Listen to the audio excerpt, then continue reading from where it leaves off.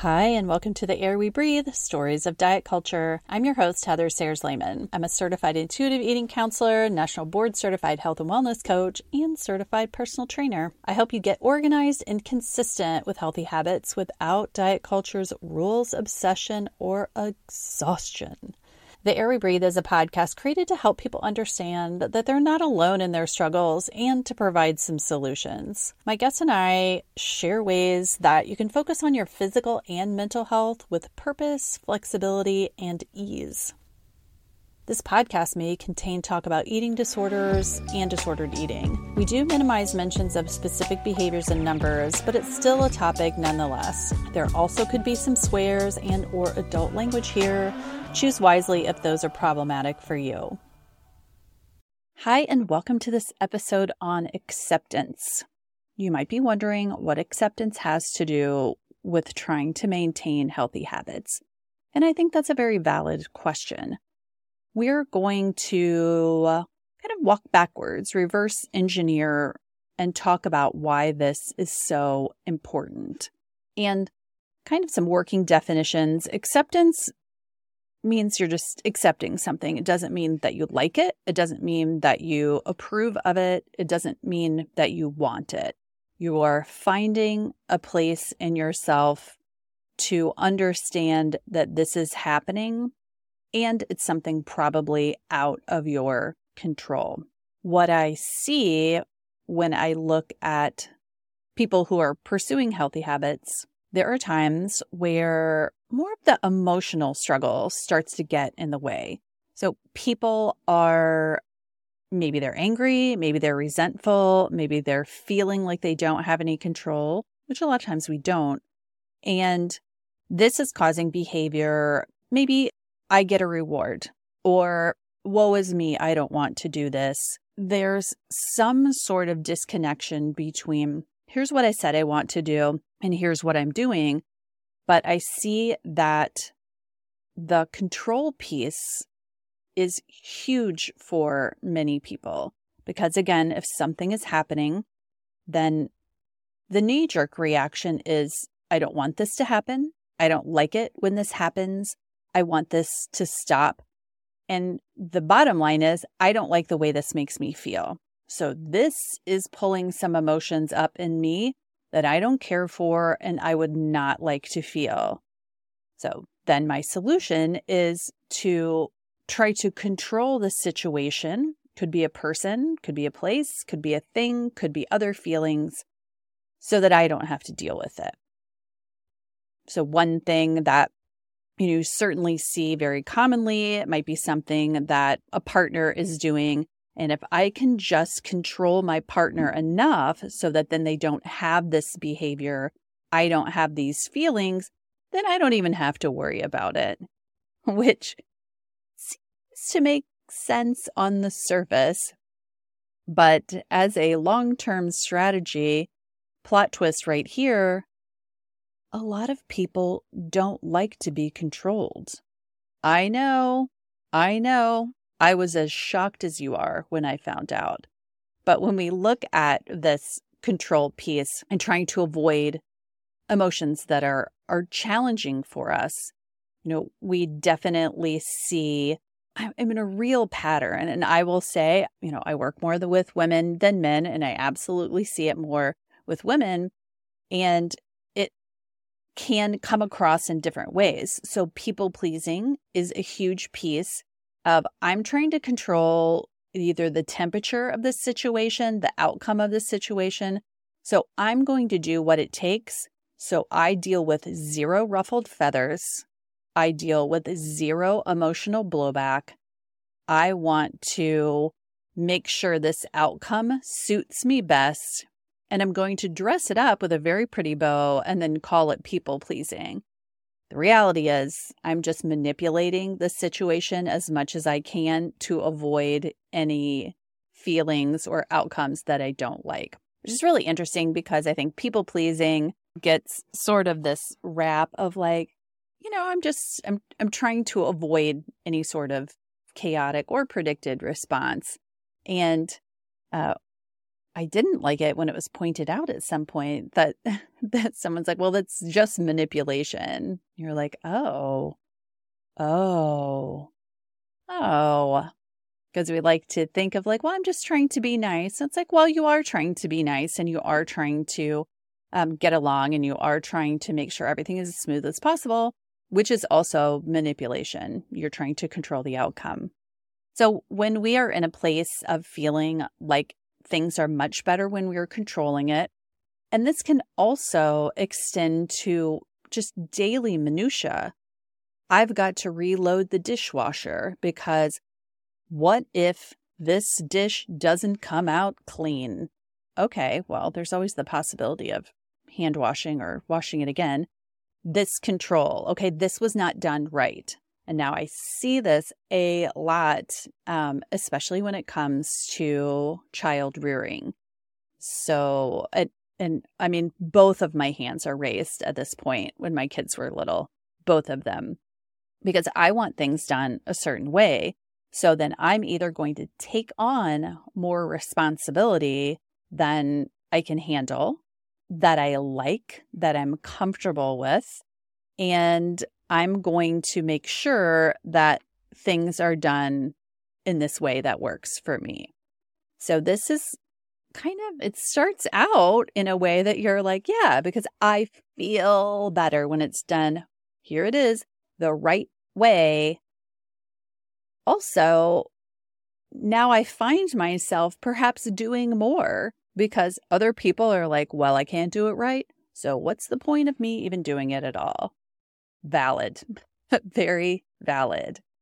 So when this control piece kind of steps into relationships and child rearing, many people find themselves doing a lot more and then they're resentful of it. It's like, well, you kind of set this situation up because you needed things to be a way that was like very important to you, that it be done this way. And I've seen this in every scenario of like, that's not the right binky, or no, can't wear this onesie, or the diaper is too loose, too tight, it's the wrong one, all of the details. And this then continues upwards because the second grader's lunch needs to be this way. And in high school, like, no, the project was supposed to be done this way, or when they're in athletics, absolutely not. Like, she took off a little bit too soon. She really needs to take a step back, like all of these different pieces. So again, this control is done in this, self-preservation way of like, I don't like the way I feel when that diaper is too loose. I just feel like I'm going to lose my mind. I can't stomach this. I like the way I feel when that diaper just looks great to me. But then, we're teaching other people around us to like, you know what, don't bother. Please don't even bother helping because you're not going to do it right. I'm going to embarrass you or browbeat you or go into a lot of uncomfortable pieces. And so absolutely, you will quit helping and then I will be doing the lion's share and then I'll be even more mad about that. So I think that, so again, we're looking at acceptance, but I'm all the way over here in control, that this is a piece that causes great discomfort and isolation, loneliness, resentment, anger. And it's one of those things that I think learning to be uncomfortable yourself has a lot of benefits for other people. Because let's just say somebody's putting the diaper on too loose. Okay, well, if they put it on too loose, then there's an accident. Now we've got poop everywhere. That person's going to have to clean that up because I didn't put on the diaper. I'm not cleaning it up. So they're going to have to clean that up. And so then that sends a message to them, oh, you know what? Maybe this needs to be on tighter next time. So somebody is experiencing natural consequences of their action. So again, if my son has loaded the dishwasher, I don't think he's loaded it right. There are things that are still dirty. He would be in charge of unloading it and then washing anything that didn't get clean. Natural consequences. He has learned 2 bowls this close don't get clean. So then he will probably, hopefully, space them out better next time. So natural consequences make us uncomfortable because now maybe we have the hassle of having that conversation of like, no, I'm not cleaning up the poop up. Like you put that diaper on, it didn't work out. Like that's on you. So then we've got a potential for emotional blowback there. Maybe my son is now throwing a fit because he's got to fix what he didn't do correctly in the first place. And that's just the way life works.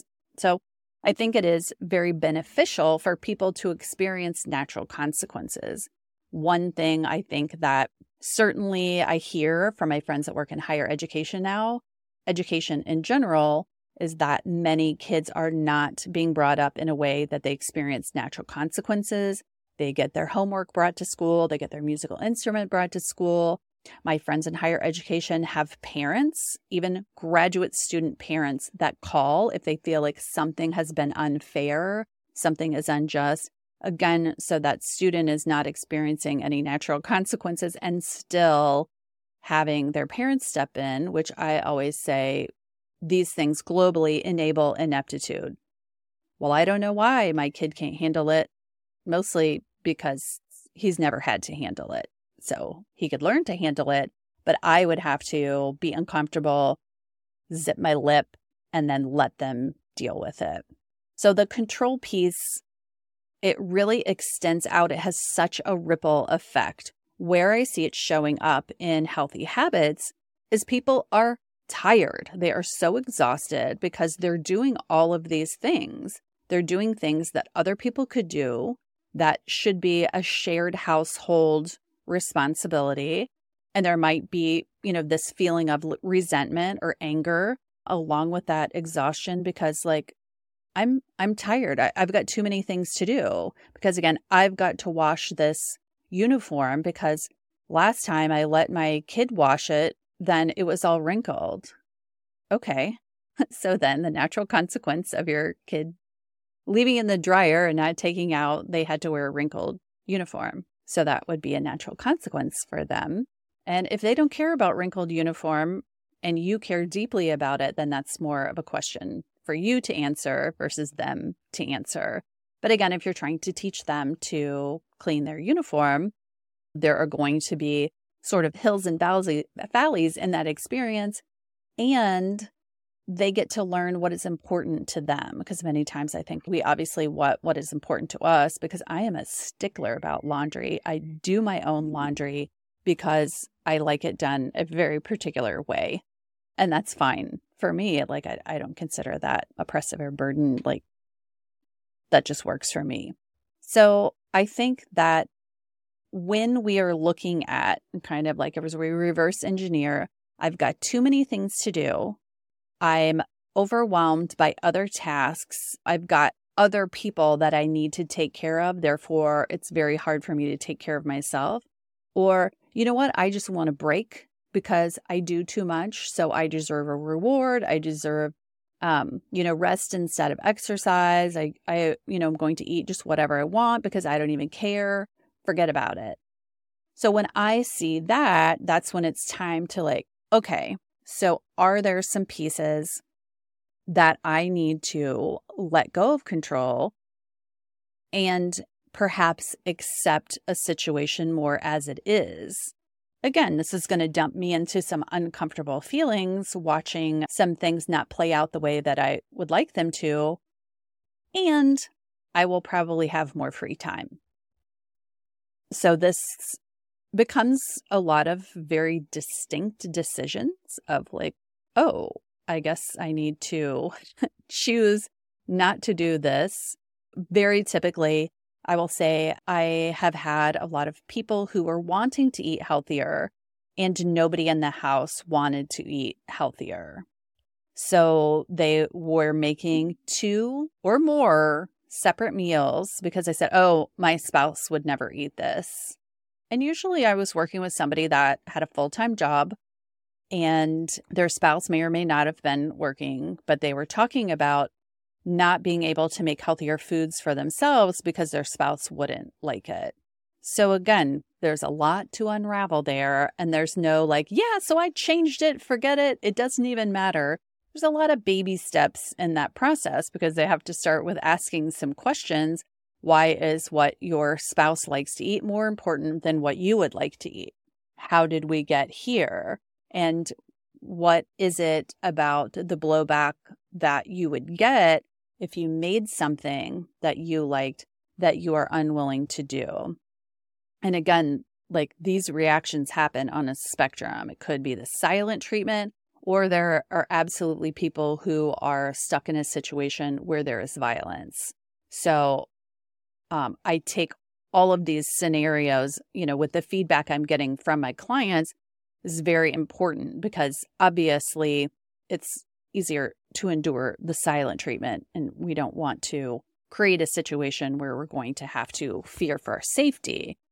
So in these extremes, like if somebody's like, well, then, yeah, he's just not going to talk to me, or he's just going to complain the entire time that eating it. And I don't want to gender the issue because it's by far really not completely gendered at all. So I think that when we look at situations like that, I would have to get comfortable and accept that if I make a dinner that they don't like, then their choice is to be passive aggressive about it. Make some comments, got to have something to say, and voice their displeasure. So that is their choice. This can then become a greater conversation that you would have with that person and say, listen, here's why I'm trying to do what I'm trying to do. You are more than welcome to make something that you like, but this is important to me, and these are the reasons why I want to do this. It would really be nice if you could be supportive, or if not supportive, trying not to make it difficult and sabotage what I'm trying to do. So I think that those conversations, again, completely valid, and absolutely you can bring those things up. So I would have to start with the acceptance piece. So I think that when we look at acceptance, it is, again, within a huge range of things that we actually use it for, because sometimes it's people. We don't like everyone, and that's fine. Sometimes it's their behaviors that we don't like, but also there are places, there are things, there are events, there are dynamics, and sometimes it is our choice to accept them instead of fighting back against them and instead of trying to control them. So the fatigue of fighting reality, because again, it's hard for me to move myself forward if I'm just fighting what has actually happened. This can be, again, changes in a relationship. If we have our own health changes, if somebody in our family is experiencing health changes, if we have kids, if they're having trouble at school, if they're having trouble in their friendships, if they're having behavioral issues, if they're having health issues, all of these things. And when we get stuck in the, I just don't want this to happen. And what can I do, to fix this because I hate the way that I feel? It can be so much more growth if we start trying to get more comfortable with how we feel. And I talk about journaling a lot on my website, heathersayerslayman.com/journal. You can download the 3D journaling because it is incredibly helpful to process feelings we are having a hard time with by journaling.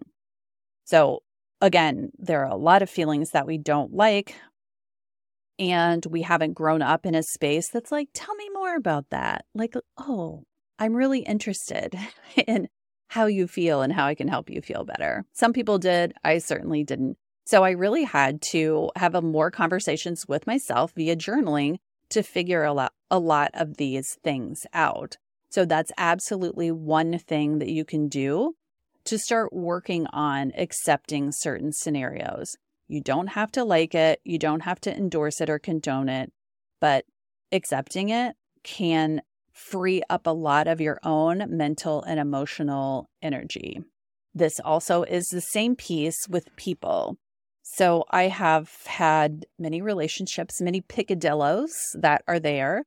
And it could be something as small as, putting wet towels in the laundry. It can be something as large as alcoholism. So it's my choice then to accept, because many people are in relationships with somebody who struggles with alcohol, and they have to choose to accept that this is that person's problem. Here's what I can do for my own mental health. Here's what I can do for my physical health. Here's what I can do to keep my family stable. But starting with an acceptance that this is the problem versus getting rid of alcohol in the house or trying to, badger them of like, this is your fourth. No, now this is your fifth. I thought you said having a lot of trying to control someone's behavior because, again, people don't like it. And generally, it doesn't actually help. And there was a quote. I was in Al-Anon in high school because my mother is an alcoholic, and I have a little blue book, and it has a quote in there of, for all of the screaming and arguing and fighting and browbeating and manipulation I have done, has it ever changed anything? By and large, the answer is no, because again, people don't respond that way. And it's not even that there's a nicer way that I could browbeat and manipulate you. It's that that's not a solution. That's not going to change someone's behavior who doesn't want to change their behavior. They don't care about this problem in the way that you do. And again, that is also a message within your status of your relationship. So I think that looking at the objective piece, because if we were having a conversation, I'm very objective about it. And I think that it's very possible that you can be more objective about it. And I'm not saying like spreadsheet logic, but just saying like, yes, this is the situation. If we go here, this person will drink this many drinks. So then I have choices. I can accept that, yeah, I'm basically going to pour them like a puddle into my car at the end of the night. Or I can say, I don't actually want to go with them.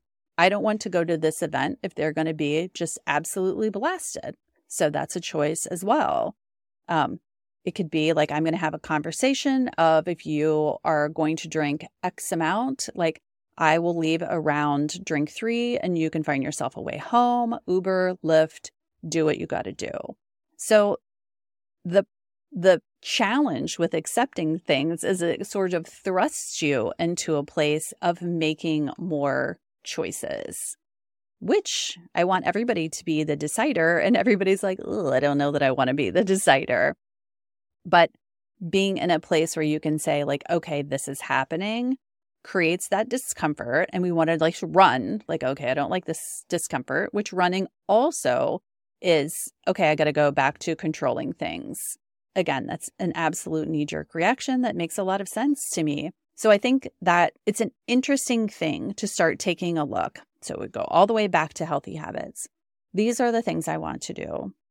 Some of the problems why I can't do those are I'm very exhausted. I'm emotionally exhausted. I'm doing too many things. I'm just feeling angry and resentful.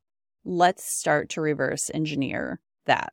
Again, I think journaling is a perfect format for that, of looking at saying like, what is it that I'm feeling like I'm not accepting and I'm trying to control? I might be controlling it by being very kind. I might be controlling it by cleaning it all up. There are many different ways to do that. And I might be emotionally blackmailing someone trying to control this situation. So if I could put myself in a place of acceptance and either stop doing certain things, would I have more emotional bandwidth to do the things I wanted to do? And I think that asking these questions, and the first question always, like, what is it that I am fighting against? Always. And I'm not saying that there's easy answers with any of these things, because again, if my kid is doing very poorly in school, what's my choice here? Do I end up carrying them in a backpack around and helping them finish school? That's absolutely a choice. Do I let them fail and see what they do with that? Because they're going to have to figure things out at some point. Do I intervene? Do I get more help? Like, how is it that I want to handle this? But I always think the first step is really just like, what am I fighting against? And then getting super honest with yourself about the ways that you control things to spare your own feelings. And now this is like a knee-deep sort of deep dive, because you got to get honest about like what you're doing within this situation. So those are 2 steps that I think are really, really critical if you're trying to free up bandwidth, what am I controlling? And then also, like, this final piece that you can do is really looking at your fears behind not accepting reality. So what are my fears of what's going to happen if I'm not controlling everything? So that is absolutely 3 questions you can ask yourself. Like, what am I fighting against? In what way am I controlling, manipulating, browbeating, cleaning up for other people? And then what am I afraid of? Like, what do I think is going to happen? It can be, what do I know is going to happen? But what is it that I hate feeling within this circumstance? So hopefully those help. I know it's kind of like it's a real wide route around when we're talking about acceptance. But again, I see this all the time as an obstacle to doing things for yourself. So I think acceptance and losing control can be extremely helpful. Messy, messy, messy, but helpful and a means to an end. Hopefully that helps you, and tune in to another episode where I walk you through more sticky wickets. Thanks so much for listening to today's episode of the Air We Breathe podcast. I would love it if you would follow or subscribe to the pod. That way you'll get the newest episodes right when they come out. Also, please feel free to leave a 5-star review and let me know what you think about the podcast. Take care.